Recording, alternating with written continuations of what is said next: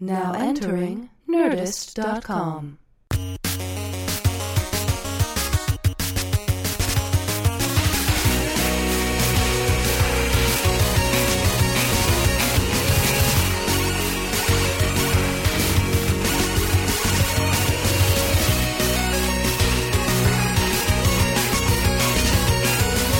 Tonight, my guest was enjoying a successful career as a TV writer when at age 30, he co-created a little game-changing plane crash show called Lost that has talking about smoke monsters and polar bears and playing the numbers 4, 8, 15, 16, 23, 42 in the lottery week after week. I never won.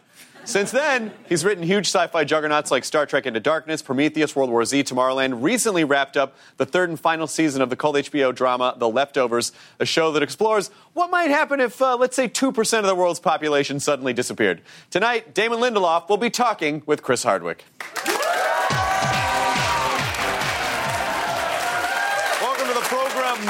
We've heard from you on Twitter, Instagram, Facebook using @Talking. I'm going to read your questions, comments, and comments using hashtag Talking Hardwick. We're going to get a look at some video messages you send in. We're going to give away things to people who ask questions here in this very studio audience. But first, I'm going to talk to Damon. First of all, I want you to know something. You're the first person that we asked to be on the show. What? Yes. Wow, that is immensely flattering and slightly terrifying. No, I feel like I always everything, because you've done a lot of stuff. I mean, I've asked you to do a lot of things in the past. Podcasts.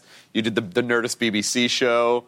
I will say yes to everything. I appreciate that. I feel like the only time we ever get to see each other is when we're on camera or you're podcasting. So I will always say yes. I appreciate it. This is wonderful for me too. So thank you for having me. Damon was a part of a very important part of Nerdist podcast history, which is that the very first time I ever met Robert Kirkman was when we did a podcast with him. Oh, right. At Meltdown Comics.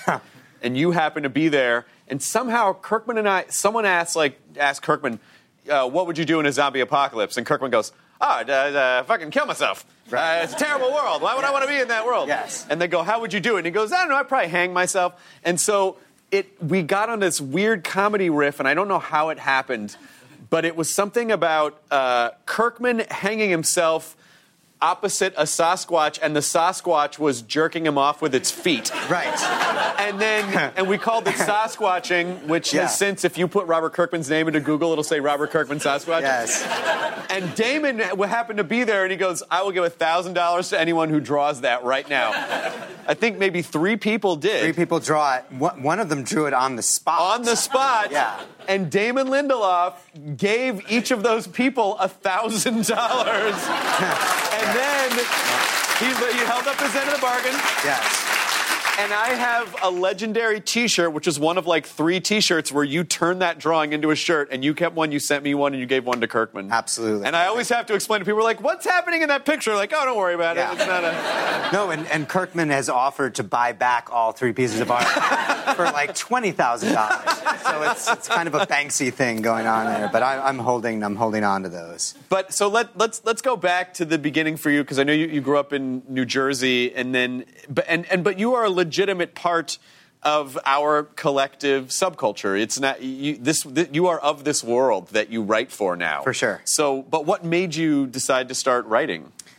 I was born in 1973, so that period from 73 to 83 when the original trilogy came out. My dad was a huge sci-fi nerd and basically curated all that stuff for me, and I was just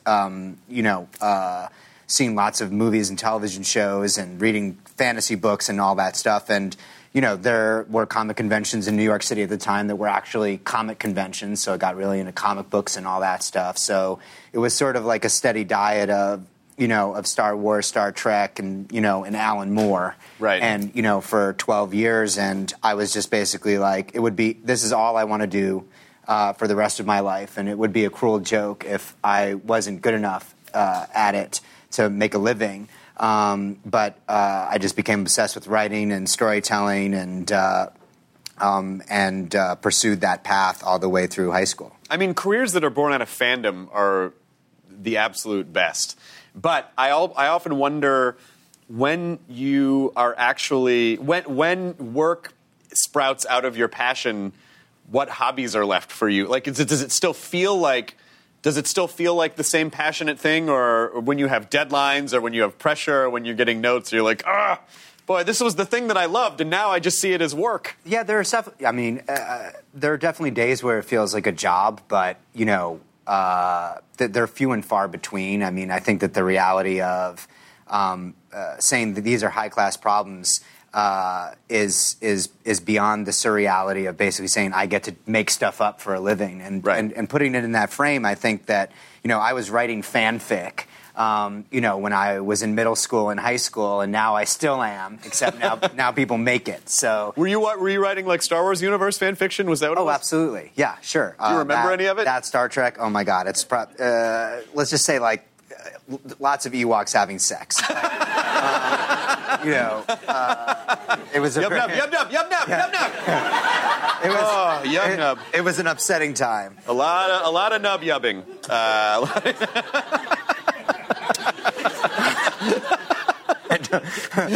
Hashtag. I don't know what that is, but it sounds illegal. What was your first job out of school?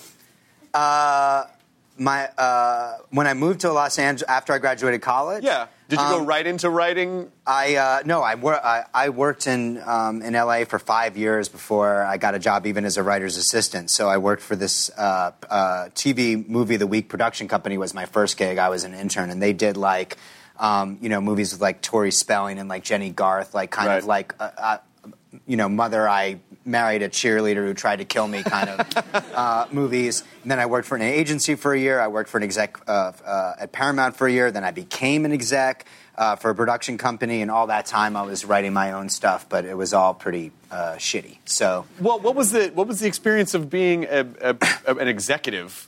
Because I feel like it's very easy. Creative people get frustrated with executives a lot. It's like, oh, why do they make this decision, or why do they do that? And sometimes I just go, there must be something about that world that I don't understand, because they do have the pressures of trying to, because it really is about commerce. Sure. And so how do you make something artistic when really a large part of your goal is commerce?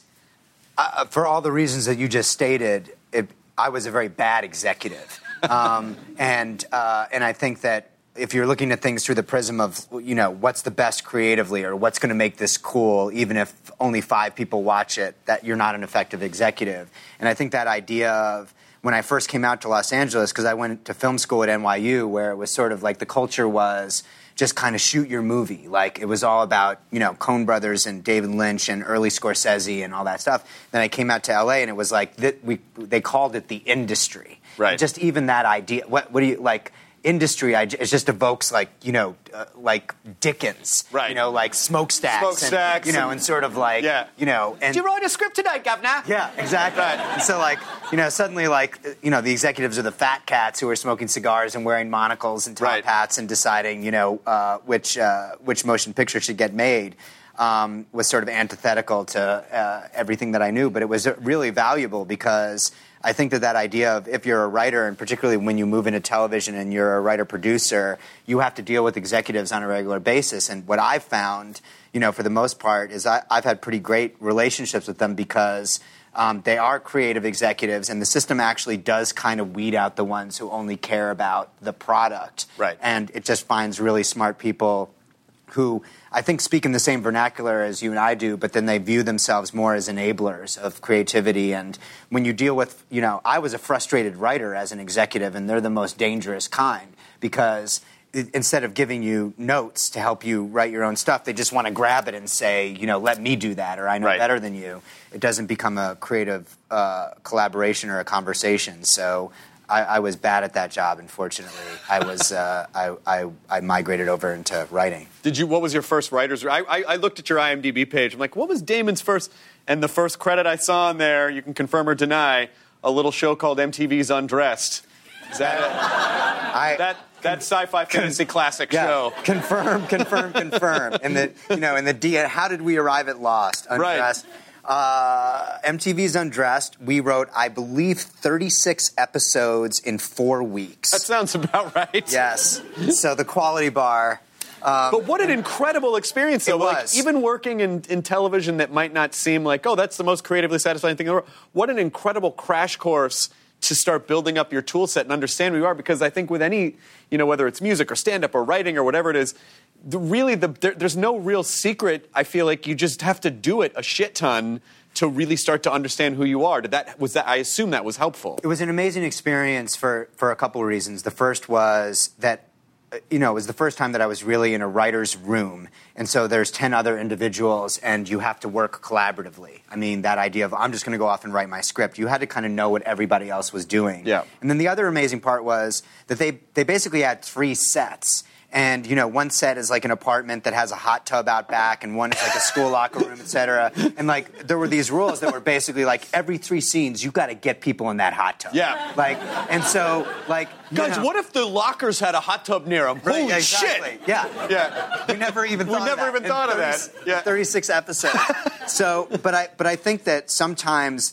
the narrative constraints. It's like that scene in Apollo 13 where the guy comes in and just dumps like a box of shit on the table and is like, this is all they got up there, and they can't breathe, and you have to make an oxygen filter out of this stuff. Right. And that's all that they're limited with. I think that we had no money, we had no time, but I think there were a number of really talented writers. There was this other guy, Steve DeKnight, who was basically who I met on Undressed, who went on to do great things in the Whedonverse, and he created like a Spartacus and all this other stuff. So it was like, everybody was young and hungry and eager to get in the hot tub. So you mentioned the Whedonverse. I know you were a very early adopter of Buffy.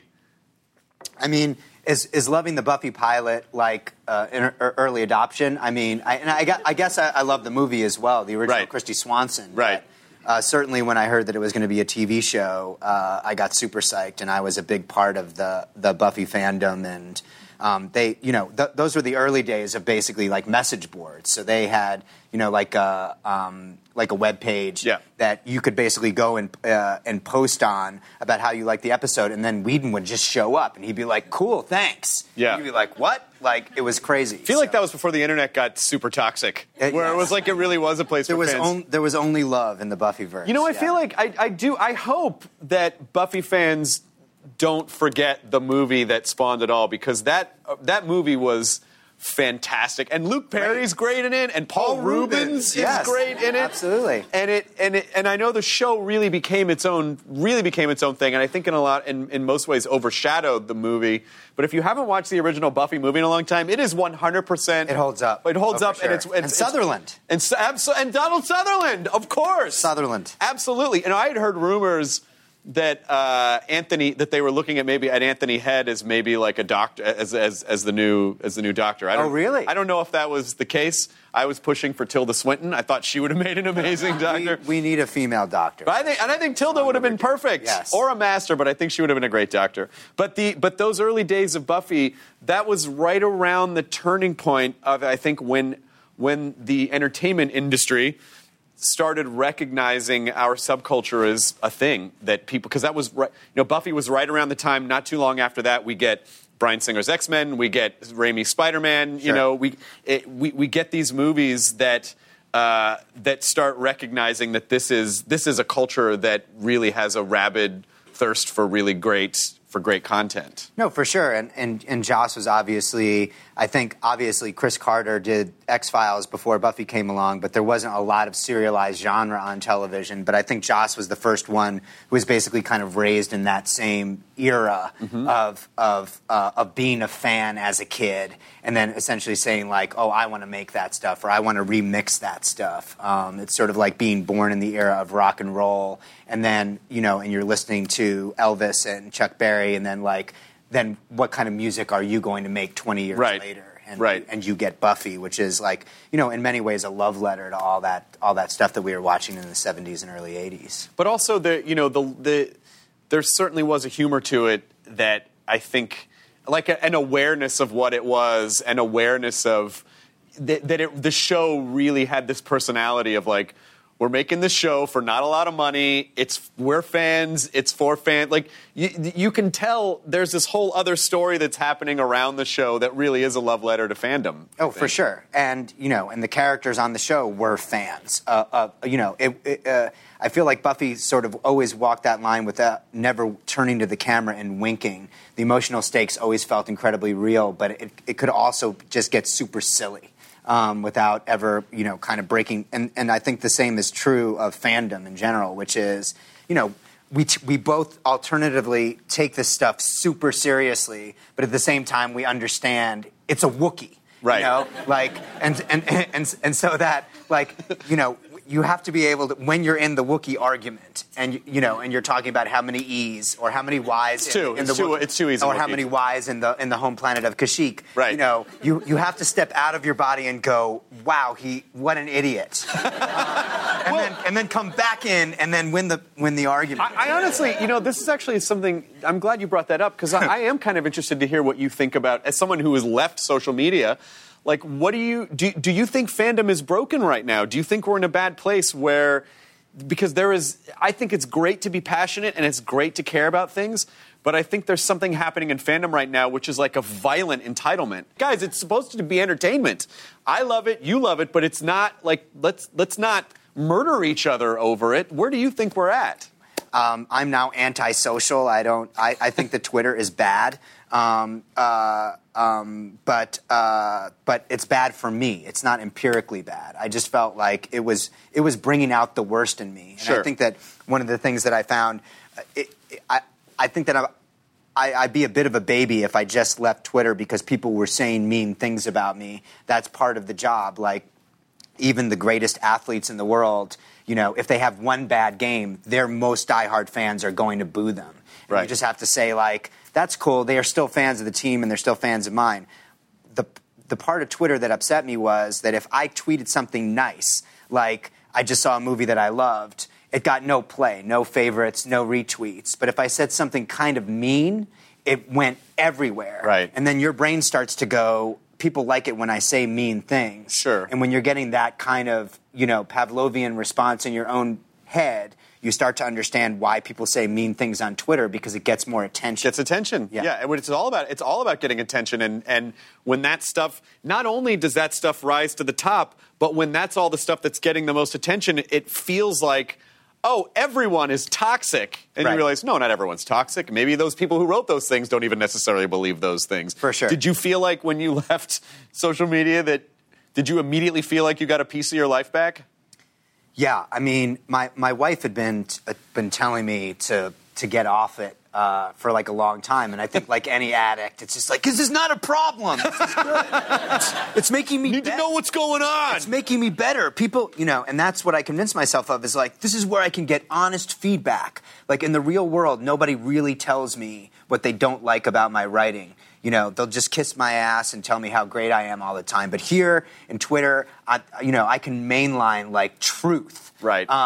And what happened was I just stopped. There were people who were saying really nice things on Twitter too, and I was just ignoring them, and I just focused in on the mean things. And so I would take somebody who had 17 followers who called me a hack and just retweet it, to my 250,000 followers. And so my 250,000 followers understand, like, hey, I know that some people out there think I'm a hack, and this is my way of acknowledging that there's a criticism out there, and I'm grounded, and I'm humble, and all these other things. But meantime, I'm basically broadcasting a new narrative, which is I'm a hack. Right. And so to a much larger audience than it would have gone out to otherwise. But if I had gone the other route and basically, I don't know if you feel this way, but when I was on Twitter, if somebody retweeted something nice about themselves, not that they said, but if they're basically like, oh, here's a good review of something right. that I wrote, you're just basically like, oh, fuck that. Like it does bring out a lot of negative stuff. But I do think there's this false idea out there that, and it seems, at least from the internet that I have been observing, that all negativity equals truth. And I don't believe that. I feel like a lot of it now particularly is manufactured, or if I see, I don't even mean like reviews for anything that I do, but if I read reviews and blogs or whatever, and I just feel like, do you really believe this, or is that website's brand because it all kind of has a similar tone and there's a certain snark and it sort of feels like you're just trying to show that you're a clever writer and no one's going to listen to you if you're honest? Because I do feel like there are some properties that people always say are amazing and some properties that they feel like it's okay to shit on, and maybe that's true, but I feel like all negativity is not always truth, and we have to get out of this idea that it is. I totally agree, but like any sort of general axiom, there is a part of it where there is truth, where essentially, like take the Pepsi ad with Kendall Jenner that was months and months ago from now. Is Pepsi a sponsor of this show? I don't think so. I don't know. Oh, you mean that ad where she solved everyone's problems by simply handing them a delicious Pepsi? In the middle of a protest march. Got us covered now. But so basically, there's a whole process where truth is not being spoken to the people who made that ad up until the moment that it exists. And that went through a lot of hands before it made it to the air. And everyone was like, guys, we're doing it. And then Twitter, and then Twitter basically goes, we unanimously agree. When, Twitter is like, you get Republicans and Democrats, people from all over the spectrum.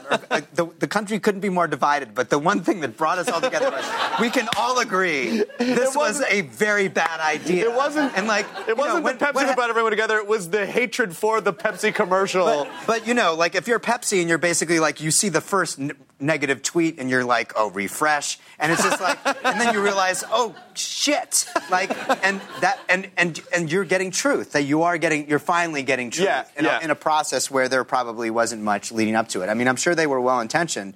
I'm just saying, like, that can happen. Yeah. And maybe that's useful. Well, I definitely think that is useful, and I'm sure that I wonder at what point they were like, refresh, refresh, refresh. Right. Here's one guy who loves it. He's like, oh, that was Kendall Jenner. Shit! Oh my God, what have we done? That's right, what have we done? I know. So it is. I do think that there is a great equalizer, and I do think for social media, it also has given people a voice that wouldn't have necessarily had a voice, or it has created positive social change. But I also feel like that its economy is negativity. It does that through negativity. Even people who are like anti-bullying people have some of them become bullies because that's the tactic that works on social media, because it is not about having conversations. It's just about yelling and blah.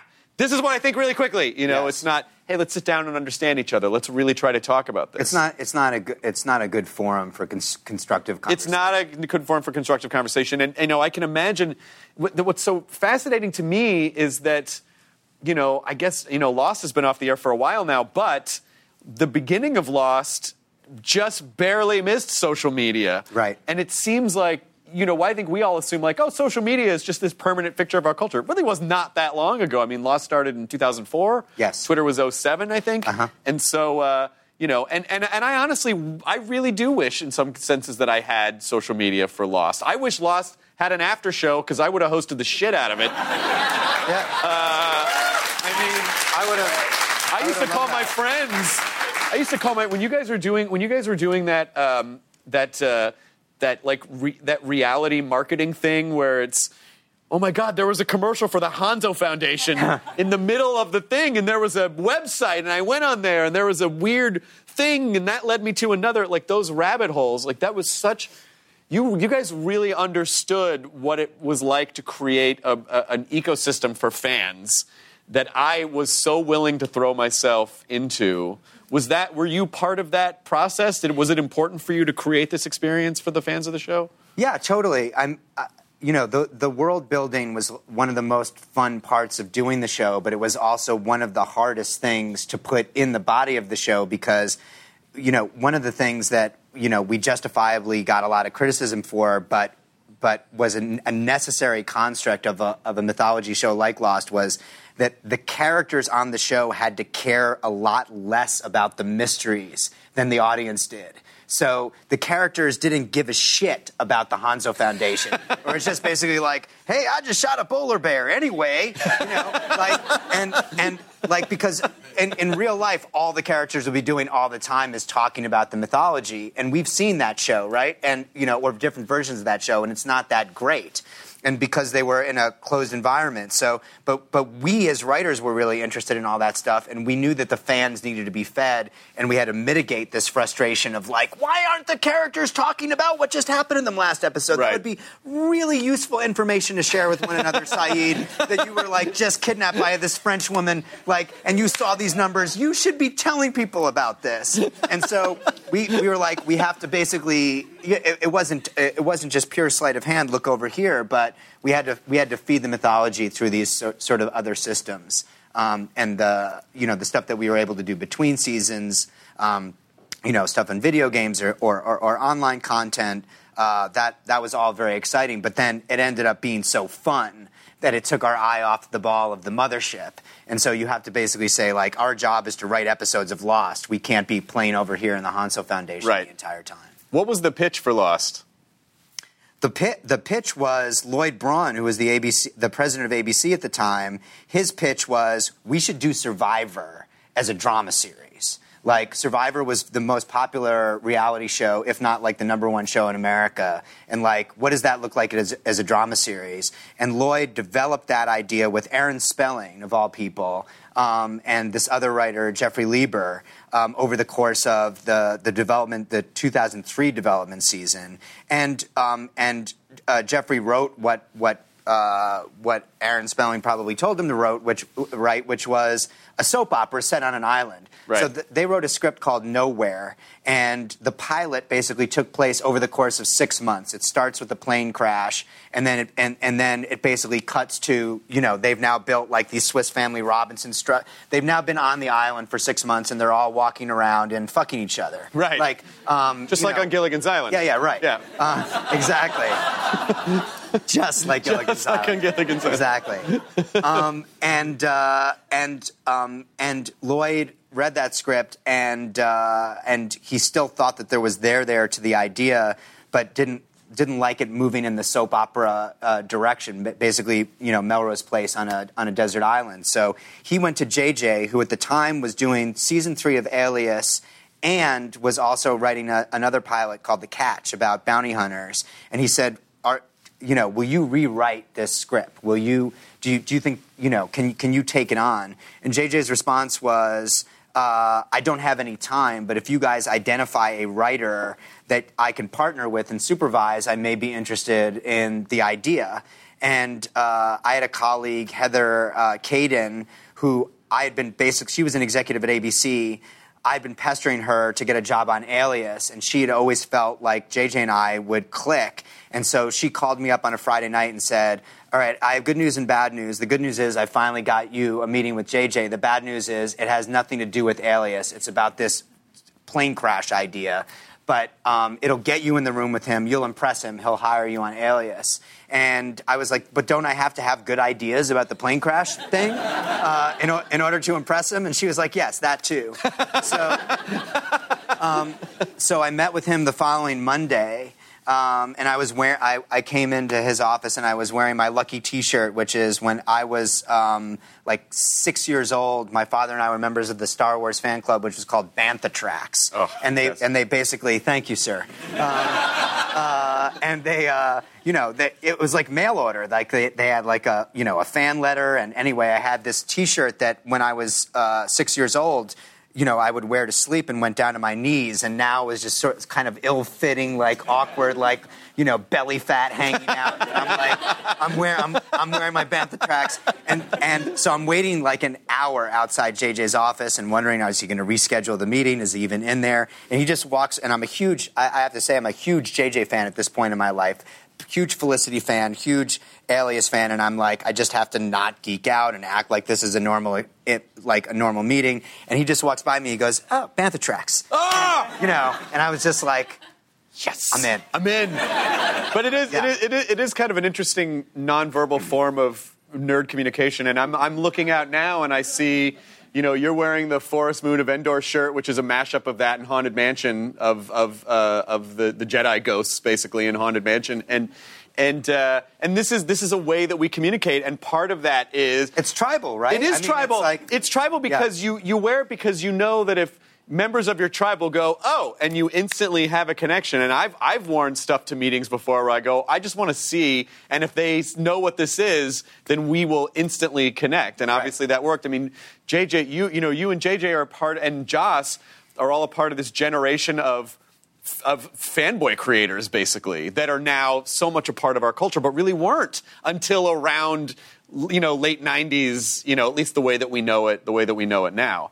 So you get this dream job, I assume. It was a dream job. Dream. And was it satisfying, stressful? What does it feel like to you to get your dream job? The process of making the pilot was awesome. I met JJ the last week of January, and just to contextualize, so we were complete strangers in a room for a very first time the last week of January. And then essentially the last week of April, approximately 13, 14 weeks later, we handed in the 2-hour pilot of Lost. And that's not the script, that's the whole thing.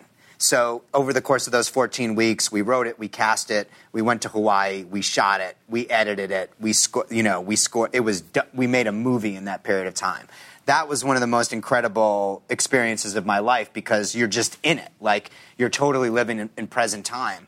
Then once we turned over the pilot, and the response was, okay, what's the next one? You should be able to answer that question. It was like, oh, we were just so focused on doing this one. What do you mean? It's like, well, where do the polar bears come from? What's that? What's that noise in the jungle? It's like, well, we have some ideas. Then the terror started to really set in because it was sort of like, oh my God, what have we wrought? It was a little bit the excitement of putting together Frankenstein's monster, and then now you throw the switch, the lightning comes in, and it sits up, and you're like, oh, this didn't... I just thought you were still going to be dead. I didn't realize you were going to get up and start walking around. I've created immortality! Oh, shit. Oh, there's a lot of responsibility. That thing is scary, and it's afraid of fire. And then JJ...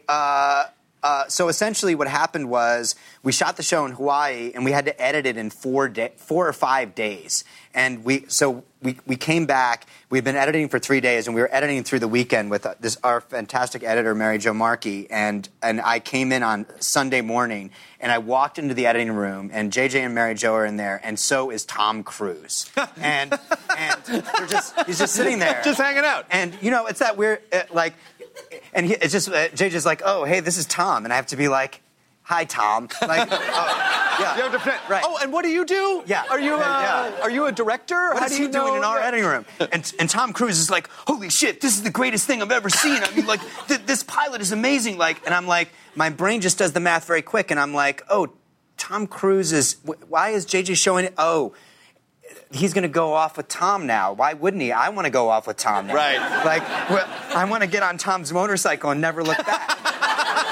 Just hold on. Just keep driving, Tom Cruise. Just keep driving. Don't you stop. You're hanging off the side like a puppy. Yeah. The Kenny Loggins is playing in my ear. Danger Zone. For sure. Yeah.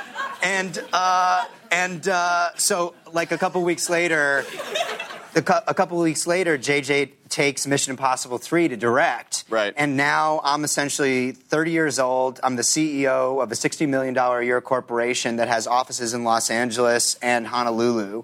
I have a cast of 14 series regulars, and I still don't know where the fucking polar bear came from. And I've got to write this thing, and that was not fun. And so over that, we had a group of writers that had started working as early as while we were shooting the pilot.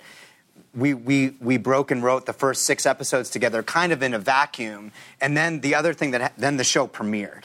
And the messaging that we were getting before the show premiered was, at the time, ABC was the last place network, and everyone, they did their testing or whatever, and they're like, don't get your hopes up. And they weren't like all excited, like, it was sort of like, we did our testing, and we think that maybe we hope that we can get like 8 or 9 million people to watch the show, and if we can build some audience, then maybe you'll get a back 9, because I had ordered 13 episodes.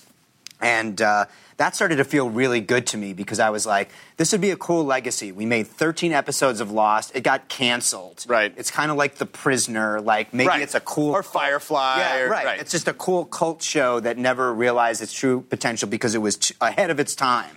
And then And then the show premiered on a Wednesday. Thursday morning, my phone rings at like 6:30 a.m. And nobody calls you at 6:30 a.m. with bad news. And right then, my heart started racing, and I answered. It was this guy Tom Sherman, who was an exec at ABC, and he was like, 17 million people watched the show last night. Holy shit! Well, yeah. Thank you. And then I burst into tears, and I did. And I went into the office, and there were all these muffins. Like everybody had sent muffins. Like, congratulations on the great Success ratings. muffins. And I was just looking around like at all these muffins and just going, you don't get failure muffins. Yeah, you only get success muffins. Like, sorry, your show tanked. Here's a muffin. And I was like, this is the worst day of my life because, we were at the time, I think we were writing the 7th or 8th episode, and I was like, I'm going to have to keep doing this.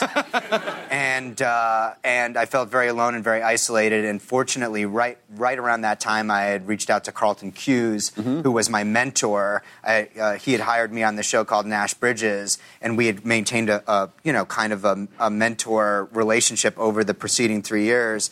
And JJ was off directing now, or was about to. He was in pre-production, and I called Carlton, and I was like, please, I need a partner. And he was like, I'll be there. And so he and I basically ran the show together for the remaining, 5.5 years that it was on. But that was, he pulled, I wanted to quit. Like, it was not a good feeling. I mean, I've heard you joke before.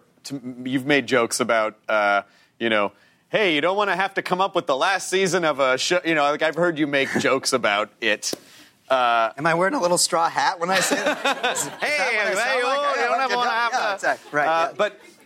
But seeing where Lost, was going, and it's like there were all these bigger conspiracies, and there was a lot of speculation, and what is this? And it seems like there's something sciencey happening. It seems like there's something, ominous happening at the same time. And then last season, the show went directionally different from, I think, where people may have expected it to go.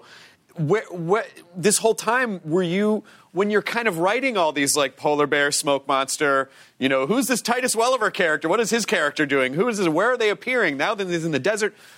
The whole time you were doing this, were you going, how the fuck are we going to tie this up? Or did you feel like, well, some things people will just be okay accepting that it's a part of the, this crazy kind of story? I think when we were really in the weeds, we were communicating pretty clearly to ABC as early as finishing the pilot and certainly over the course of the first season.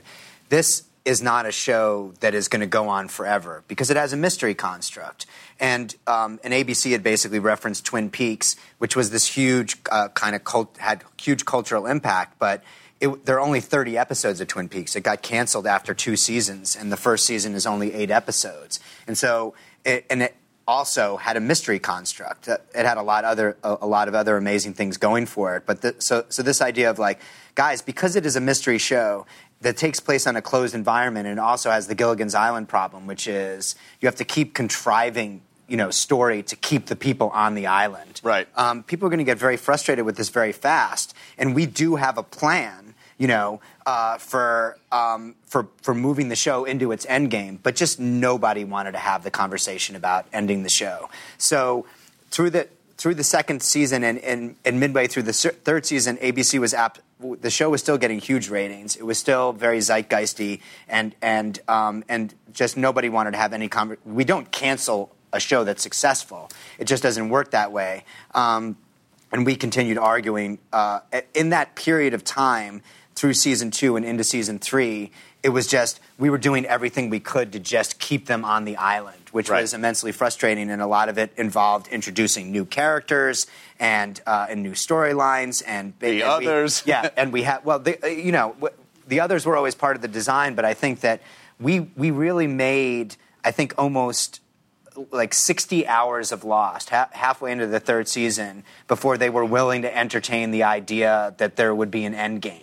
And once they finally said, yes, we're going to let you end the show, we would have rather ended the show after 4 seasons, 5 tops, and they were like, we'll let you end it after 9 seasons. Oh, jeez. So that was the negotiation we were in, and when we finally agreed to end it after 6, we were able to start having conversations about where we wanted to land, but we'd already been driving for so long that I think that the idea of looking back you looking at the road behind us and saying, do we acknowledge these mistakes we made and tie them up as well, or do we just want to focus on this, that, or the other? But I take complete and total responsibility for the ending of the show, and as divisive or polarizing as it may be for others, you know, I'm really happy with the way that it turned out, considering, and we made 121 hours of a show that, you know, should not have had that much show in it, and we were still a top 10 show when it ended. And I know that there are, you know, again, there are mixed feelings about the final season and the final episode, but you know, there's another narrative, which is that the finale was actually nominated for a writing Emmy, and the final season was actually nominated for a drama series Emmy, when only, you know, when you know, shows like Mad Men and Breaking Bad are on the air. So there was another narrative out there that said, maybe not Lost that went out at the top of its game, but it's like, let's celebrate this thing for lasting this long. And also, just a little trivia that some of you guys may know, talking about the others. There was a fellow by the name of Ethan, what is his name in real life? William Maypother. And who is his cousin? Tom Cruise. Tom fucking Cruise! It all comes back around. True. Everything's always about Tom Cruise. Nice call. Always. Nice call. Always about Tom Cruise. But when you were on the podcast a few years ago, we talked about it, because I think a lot of the one thing that I do think fandom does a bad job of doing is understanding how things work, because we get very emotional and we go, like you said, why can't this happen or why can't that happen? And you know, what I see now is when people immediately write about an episode that they just watched and they go, well, I just watched this episode and this was dumb. This didn't have to happen this way. They really fucked it up. It's like, but you don't know. You can't make that claim until you see the whole series, because you don't know what's coming up. You have no idea. And when you were on the podcast, you said, listen, we have to be flexible. We have a plan, but we have to be flexible. In as much as, you know, there was a whole storyline for Mr. Echo. Right. For and it's like, but he wanted to leave the show. Right. And so we couldn't force him to stay on the show, so you have to scrap his storyline halfway through and write on the fly. How much of that happened that prevented you? I'm just trying to get people to be sympathetic, to understand, like, it's not as always easy as going, oh, let's just make this happen, the end. Right. I mean, particularly when you're doing an ongoing television show, which is different than movies, and certainly, you know, a book series, you know, J.K. Rowling has complete and total control over where the Harry Potter story goes, because all she has to do is write it down to make it happen. She doesn't have to, you know, pay for Hogwarts or wrangle the actors who are playing Hermione and Ron and Harry. So, but in television, all of those real world factors exist. At the same time, you know, you have to allow for the fact that maybe Mark Hamill gets in a motorcycle accident between Star Wars and Empire, and so that Hoth opening never happened if Mark Hamill did not have that motorcycle accident to basically explain Luke's appearance. Right. And so you have to be malleable in that way. I get that the fans of a show don't want you to come out afterwards. You know, if an episode ends, they don't want me to turn around in my smoking jacket and basically say, let me explain why we killed Mr. Echo. You know, like, that doesn't really exist. But I do think having a little bit of latitude, and also you can't just blame external factors like, oh, this episode was crap because it rained on us the entire time in Hawaii and we had to go indoors and do an entire episode set in the hatch. Right. That's an external factor, but there's an internal factor too, which is you make mistakes. I mean, we had to write an episode of Lost every 8 working days, which essentially means that we would come in on a Monday and we'd be looking at a big white board, and the following Wednesday, we'd have 55 pages of material that we'd start shooting. But while we were doing that, we were brainstorming the episode that would follow and shooting the episode that preceded and editing the one that was 2 before that. And we would do that 25 times a year. And you're going to make mistakes. Like, that's just going to happen. And so what do you do when you make a mistake? Do you double down, you know, and just keep making it over and over again? Or do you say, like, I think, you know, one of the mistakes that we made was that there were 48 survivors of the initial crash of the Oceanic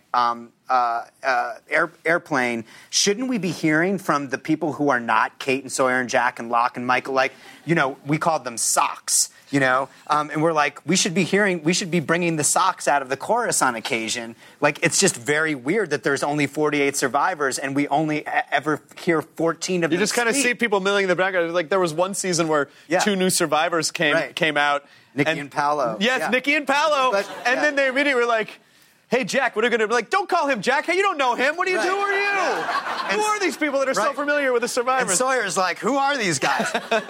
but even before Nikki and Paolo, like occasionally a guy would like walk up to like Matthew Fox and be like, hey, I got a rash. I hear you're a doctor.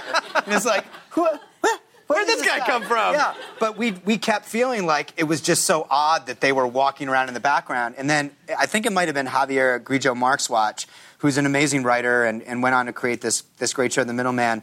And he might have said, like, they do it, I think he just said, like, they do it on Star Trek, you know? And I was like, oh, yeah, that's right. There's only, like, 5 people. Like there's there are hundreds Everyone of people else is just walking around on the with, Enterprise. And pushing shit. And it's like, okay, we've heard from our last sock.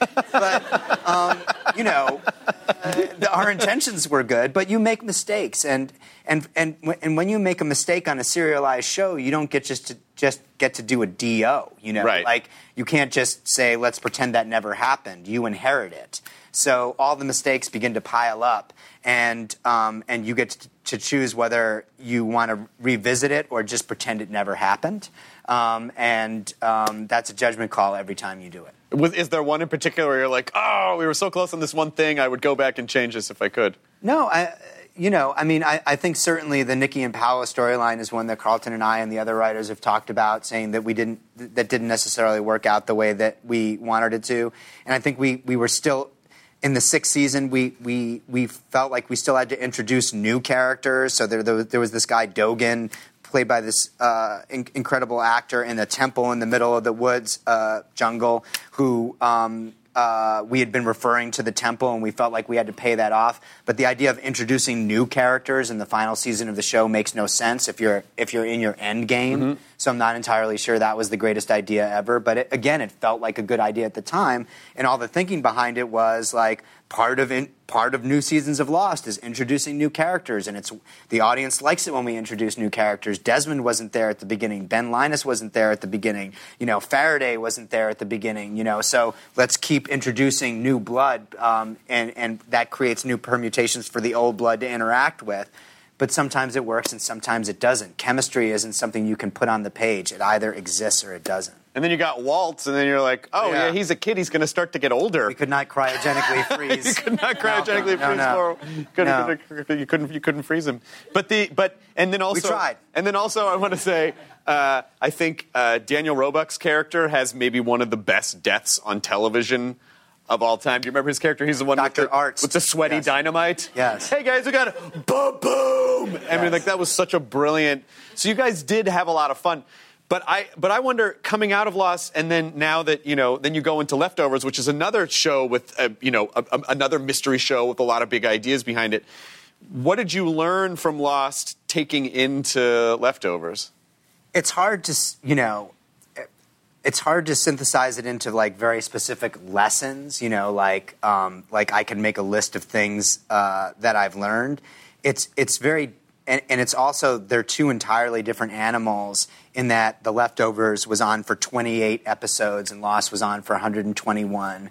And Lost was a big tent show, right, that was supposed to have big, broad, general appeal. And The Leftovers was more of a, and I put air quotes around this, but a tone poem. Sure. It wasn't seeking sort of the same thing. But and more importantly, I think what appealed to me about The Leftovers was a book, a novel by Tom Perrotta, who is an author that I've always loved, and it's the only book that he's ever written that had anything supernatural in it. So I loved the fact that he was stepping outside of his comfort zone. But the other thing that I loved about it was that it was unapologetic about its ambiguity.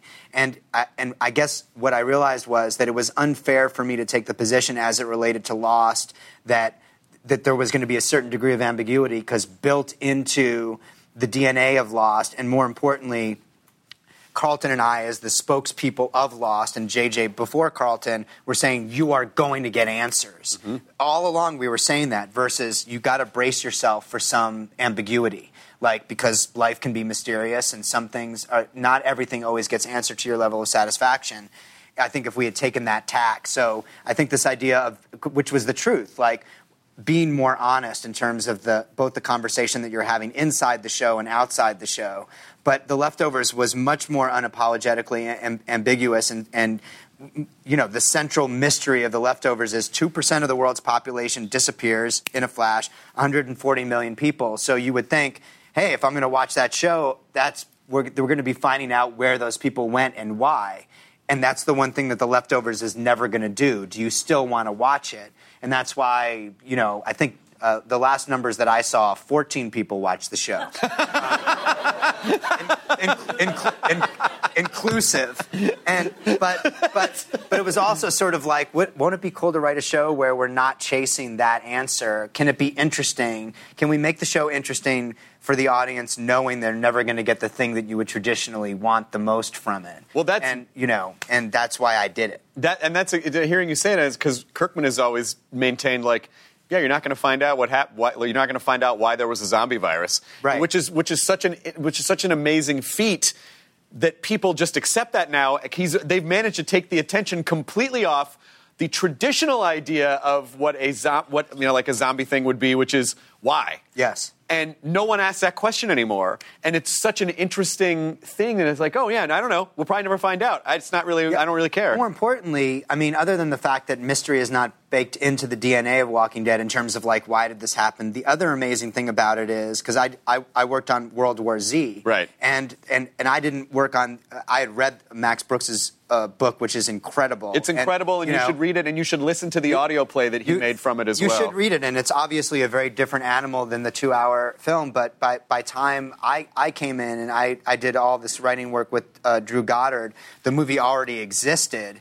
But the question on the table, and for the problem that needed to be solved, was how can Brad Pitt beat the zombies? Right. You know, like, Brad's got to beat the zombies. And it was like, oh, okay. And the fact that The Walking Dead has never taken on that, like, how do you beat the zombies? Right. Everyone on the show and the fans who watch the show are basically like, this is about a world where you're living with the condition of the zombies, but that's off the table. Right. Like, there's never going to be like, hey, if we can get Negan and Rick and Ezekiel in a room together, like, maybe they could figure out a way to beat the zombies. like those guys could be like, guys, we got a serious zombie problem. We really need to figure this out. Have you noticed those guys that, like, they're walking around? Right. We got to do something about that. I think it's time to start getting proactive about this zombie situation. If you moved into a building, people keep getting eaten. They keep getting eaten in the face. Right, and they turn around, he's right there. If you moved into a building and it was infested with rats, at a certain point you would go, we should probably get rid of these rats. Right, absolutely. Not like, okay, I'm going to live in this part of the house and over there, and then we'll just have to...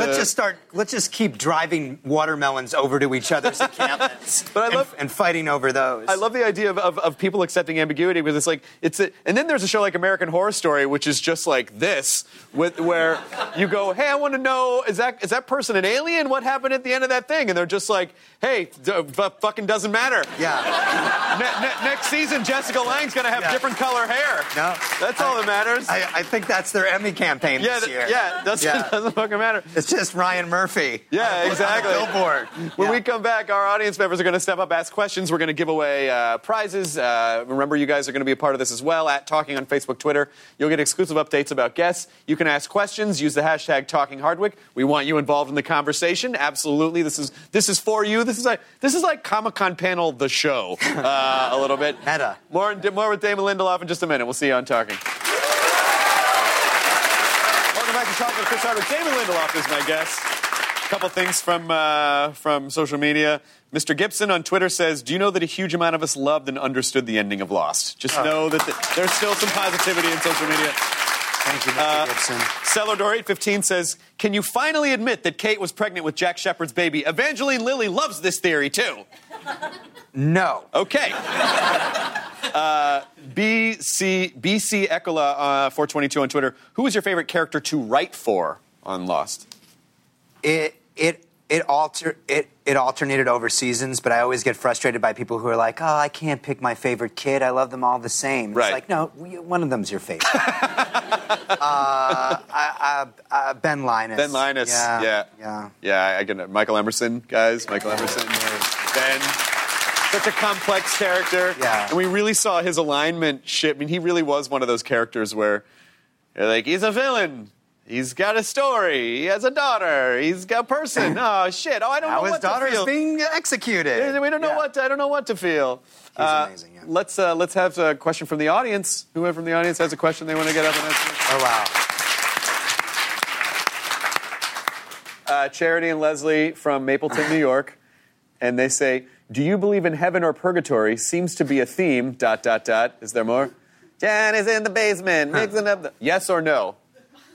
Do I believe in heaven or purgatory? Yes or no?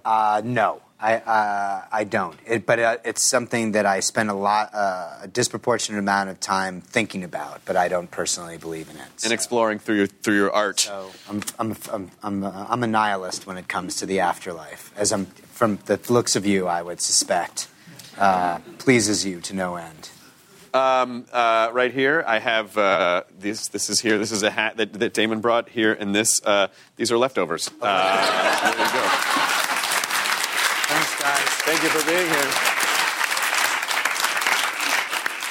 Smoking kills, kids. Let's take a video message. Hi, Damon and Chris. My name's Shane from Windsor, Ontario, Canada, and my question is, in The Leftovers, were there any hidden references or tie-ins to Lost that you wrote in for fun that the audience may have missed? Hi, my name is Shane, and I'm on Riverdale. Canadians are so great. They are. They're great. He's got like a really cool teen vibe to him. He's happy. He's very happy. We'd all be happy if we lived in Ontario. If we were Canadian. Yeah, Canada's great. Have you seen their prime minister? I mean, dreamy. I'll go on his motorcycle, too. And I'll tell you what. You know he has. I'll be in the back of Tom Cruise. You'll be in the back of Justin Trudeau's, and you and I'll just hold hands across the entire way. And then Van Damme can just balance a leg on each one of our heads, and then we'll just drive down the... Someone is making that meme right now. It's another T-shirt. You will pay $1,000 if you draw that right now. Right now. It's got to be a meme. So any nods to Lost and Leftovers? I think that the meta nod is that Lost started in Australia. It's a flight from Sydney to Los Angeles, and The Leftovers' entire final season is ending in Australia, is taking place in Australia. And so I do feel like certainly revisiting the Australia idea and everything that it represents to me was as close as the two shows come to one another. Excellent. All right. Another question from the audience. Hello. What is your name? My name is Lindsay. I'm from Atlanta, and my question is, what do you think Hurley, Ben, and Walt are doing with the island right now? Oh my God! I see the Hurley, Ben, and Walt thing as like sort of more of a half-hour comedy, because the drama thing has already been done, sort of more just of like a sitcom, and I just think they're getting into just all sorts of hijinks. Maybe they've adopted the smoke monster as kind of their pet, and it can turn into all sorts of things. But I think the unexpected route to go is slapstick and hijinks. Slapstick and hijinks. We've done all the other stuff. But did you ever think about it sometimes at night, like what those characters are doing anymore, or are you just past it? To say that I'm past it, I think, is not honoring it. But at the same time, we spent so much time working on the ending and bringing the show to a conclusion. I feel like it would be a huge cop-out to be like, "Ooh, there was just one thing that we didn't do over the course of 6 years." So people ask sometimes, is there going to be any more Lost? And I hope there is, but I don't think that I should be involved with it. I'm really more curious to see, what someone else's spin would be on it. I was lucky enough to work on something like Star Trek that I grew up loving, and and got to kind of visit someone else's world. If someone wants to do that with Lost, I celebrate it, but I'm retired from the island for now. Yeah, Damon wrote Star Trek Into Darkness. I'm sure you guys probably knew that. And that hearing about, JJ being a Star Wars fan and then getting to do a Star Wars movie, and you being a Star Trek fan and getting to do a Star Trek movie. And, well, actually, JJ did a Star Trek movie too. Correct. Yes. So fuck him, I guess. Yeah. I think that's doing really the both. moral of Did the you story. need both of those? Yeah, exactly. JJ, did you really need both of those at the same time? And now I think he's doing Battle Beyond the Stars. Nah, I mean, let's just take it down a notch. We right, get exactly. it. You can do anything, JJ Abrams. We have a very special present for you, Lindsay. I know you're from Atlanta. I don't know how you're going to get this home, but Wow. It's Unbelievable. I hope you booked an extra. there you go. And as a special fan tribute, I'm not going to explain to you where that came from. Wow. We have another video. It's just going to sit there the whole time. It's staring at me. I mean, what are you supposed to do with it, really? We have another video message. Hi, my name is Matthew. I'm from Almani, California. And my question is, why do you like Sync so much? Do you understand this question, Chris? Why do you like Sync? Why do I like Syncs? Yeah. So I quit Twitter, but I kept hearing Instagram is much nicer. And it's just, it's more visual. It's photograph-based. So I created an Instagram account and was trying to figure out how it worked. And I accidentally took a photograph of a sink and posted it. And that's exactly how it works. But I didn't realize that I posted it. And within like a day, I got like 20 emails saying like, what does the sink mean? And so my Instagram bio for a while was just, I like sinks, guys. And on occasion, I would take a picture of a sink. So, But this is exactly the kind of, because I don't know, do you get a lot of people asking you what Perfect Strangers is? yes. Because there's a Perfect Strangers storyline that you guys keep going back to, but I would imagine millennials have no idea what Perfect Strangers is. I know what it is because you and I are about the same age, but it was a very delightful sitcom about a very frenetic young man and his cousin Baltakamus, who Nice pronunciation. was from Mypos and had his own ways and came Which over. is like a made-up country. Because Totally if made-up because country. If it wasn't, the people of Mypos would be rioting in the streets. Oh yeah. It would over how not. they It were would not be. being It'd not be cool. Yeah. It'd be like. Oh, yeah. If there was a real Mypos, the show was almost a human rights violation. Yes. Right. But it was. He was cousin Balky, cousin Larry, cousin Yes. Larry Balky. So, what is your fascination with Perfect Strangers, and how did you convince everyone to weave that into the show?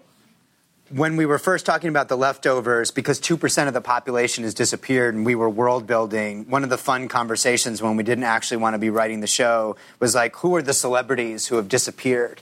And in Parada's book, like Shaquille O'Neal disappears, J-Lo disappears, Anthony Bourdain and a number of other celebrity chefs disappear. It's like a statistical anomaly that celebrity chefs are disappearing. It's like, so who else? We should know who else disappeared. And one of the writers on the show, writer-producer Jackie Hoyt, said, she just goes, did you hear the entire cast of Perfect Strangers disappeared? The entire cast. And we had the same reaction that you did, which was we all started laughing. We're like, we're doing it. And then in the second season of the show, spoiler alert, if you haven't binged it yet or you want to watch, so I'm about to say something that spoils, but we had a mystery where these three girls disappear, and you think maybe this has been a secondary departure. They've gone to wherever the place that we'll never explain is. But in fact, they've faked their own departure, and we wanted to give the audience a chance to guess that. It was like, oh, what if one of the cast members from Perfect Strangers is actually like living in Mexico?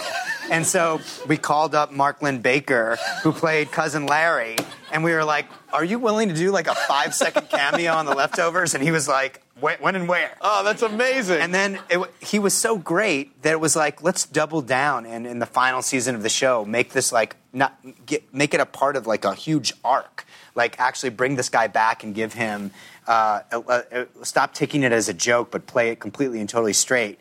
And he really he did this beautiful piece of acting basically delivered like a 5-page long monologue opposite Carrie Coon, who's quite a powerhouse herself, and so it was sort of like comedy comes in threes, but the punchline is devastating loss. Right.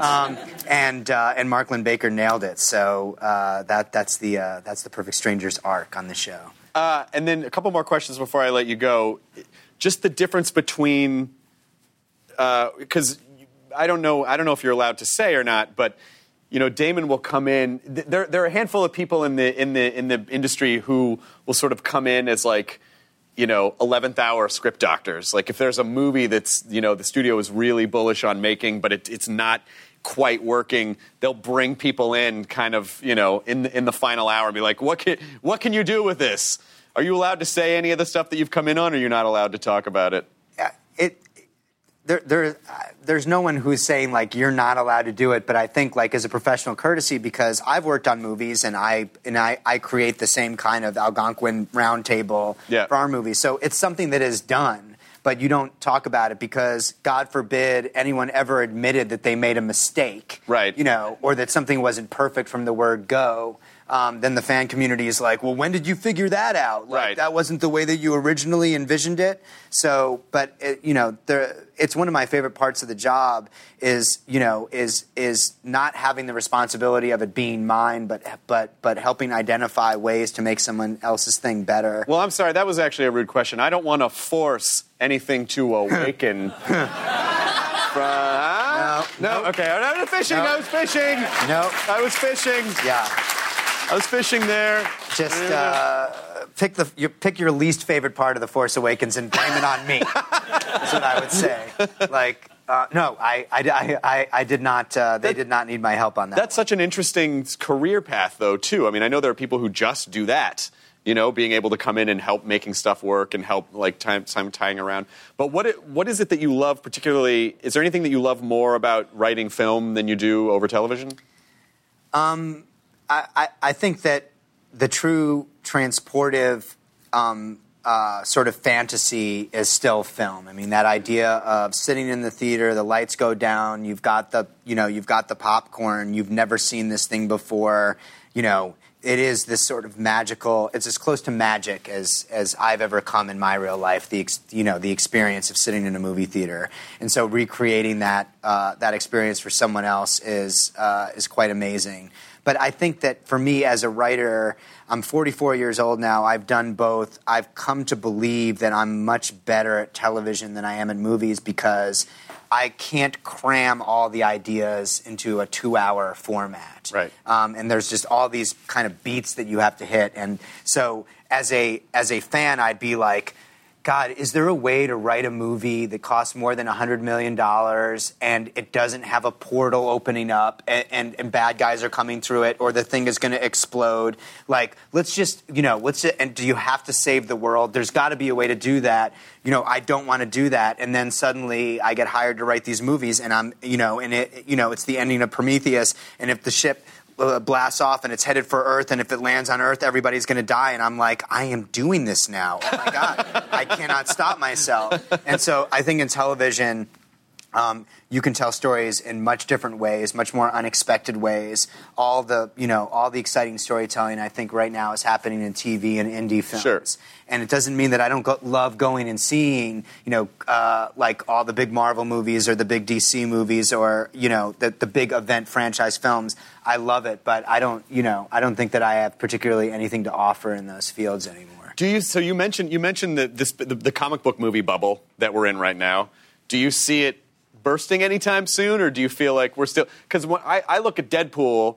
And I go, okay, Deadpool was amazing, but there's no way Deadpool would have worked if we didn't have, 15, 16 years of the modern day superhero movies to be able to make a referential movie like Deadpool that essentially kind of identifies and makes fun of it. It almost kind of made me go, oh, Deadpool worked so well commenting on these types of movies. Does that mean that we're on the far side of the bubble right now with them?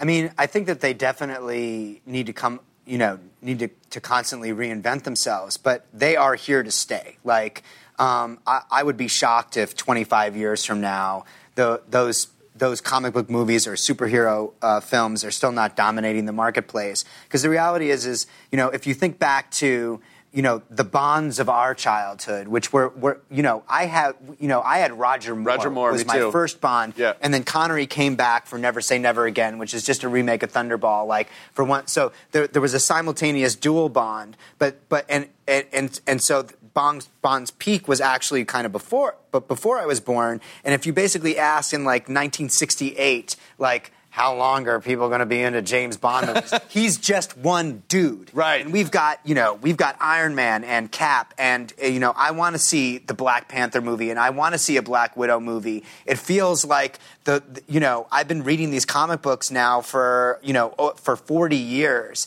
and they've just scratched the surface, and they seem to be able to make them very well. You and I ran into each other after Doctor Strange. Yeah. And I think, like, I still kind of come into those movies with a little bit like Doctor Strange. Like, I like Benedict Cumberbatch, and then I'm like, I fucking love Doctor Strange. You know, like, I want to see a Wong movie now.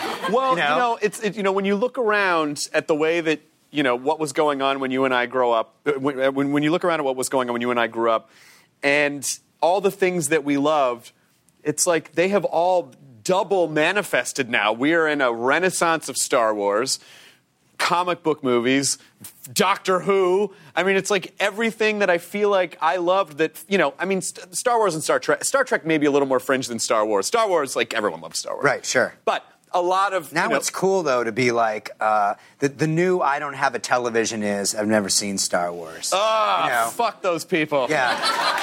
That's so irritating. You know why? Because it's divisive. Yes. Now it's like, I haven't seen it. What are you going to do about it? Like, you just fucking watch it, Yeah. you know? Come on. But it's like, it's amazing how often I'll be introduced to people and it'll be like, oh, Damon, co-created Lost or The Leftovers, and then they feel the need to say, like, oh, sorry, I don't have a television. And I just want to be like, well, I don't have any pants. Right. You know, Mr. Pants. What do you do? I don't have any of that. I'm a doctor. Well, Yeah. I don't have any penicillin. Yeah. How about that? You can actually tell me that you own a television without offending me that you haven't seen my watched the television show. work. Yeah. Oh, I'm sorry. I wish people would just start going, oh, I'm sorry, I've never heard of television. Like, Right, at least exactly. just completely remove Yes, yourself it's just from such it. a lesser art form. Like, oh, I'm sorry, I've never read a book. That's the equivalent of I've never seen Star Wars. If you are alive, you have to see Star Wars. You have to see it. It's 2 hours of your time. Yeah. It's just too big of a deal. Like, What do you think makes a good comic book movie? Like, what makes a good, like, translating a comic book to a film? I think, it has to have a new idea or a slightly subversive idea in it, while at the same time kind of knowing what it is. And the exploration of that line, how do you take a risk without basically saying, like, does Uncle Ben have to die in order for Peter Parker to be Spider-Man? Yes, he does. Like, but is there another way to do that story that we haven't seen before? And so I think that idea of kicking the tires of canon is now essential for all comic book storytelling. And I think that the audience and the fandom actually wants that feeling of looking up at the high wire and knowing that there's not a net below it and saying, like, I kind of want that person to fall off. I'd be horrified if I saw it happen, but if you're not taking risks, I don't think you should be doing it.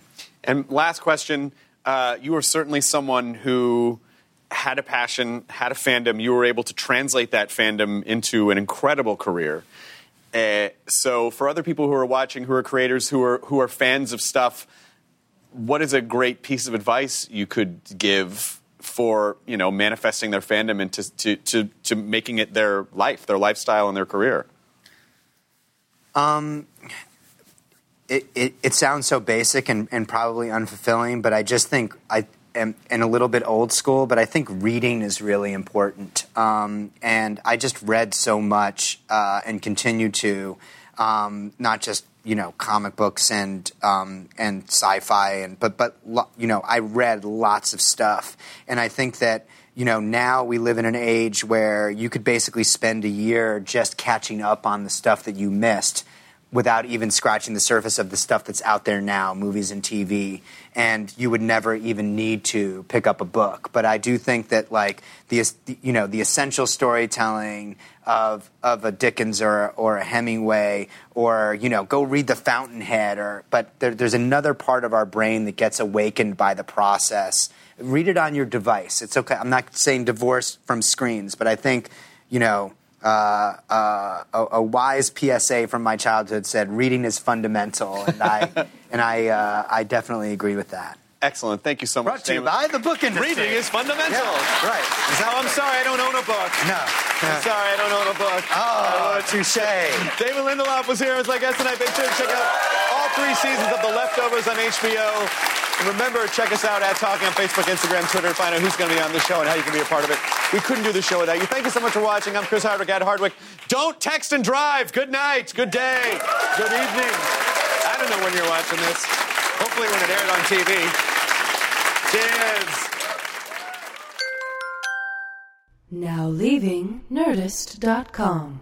Enjoy your burrito.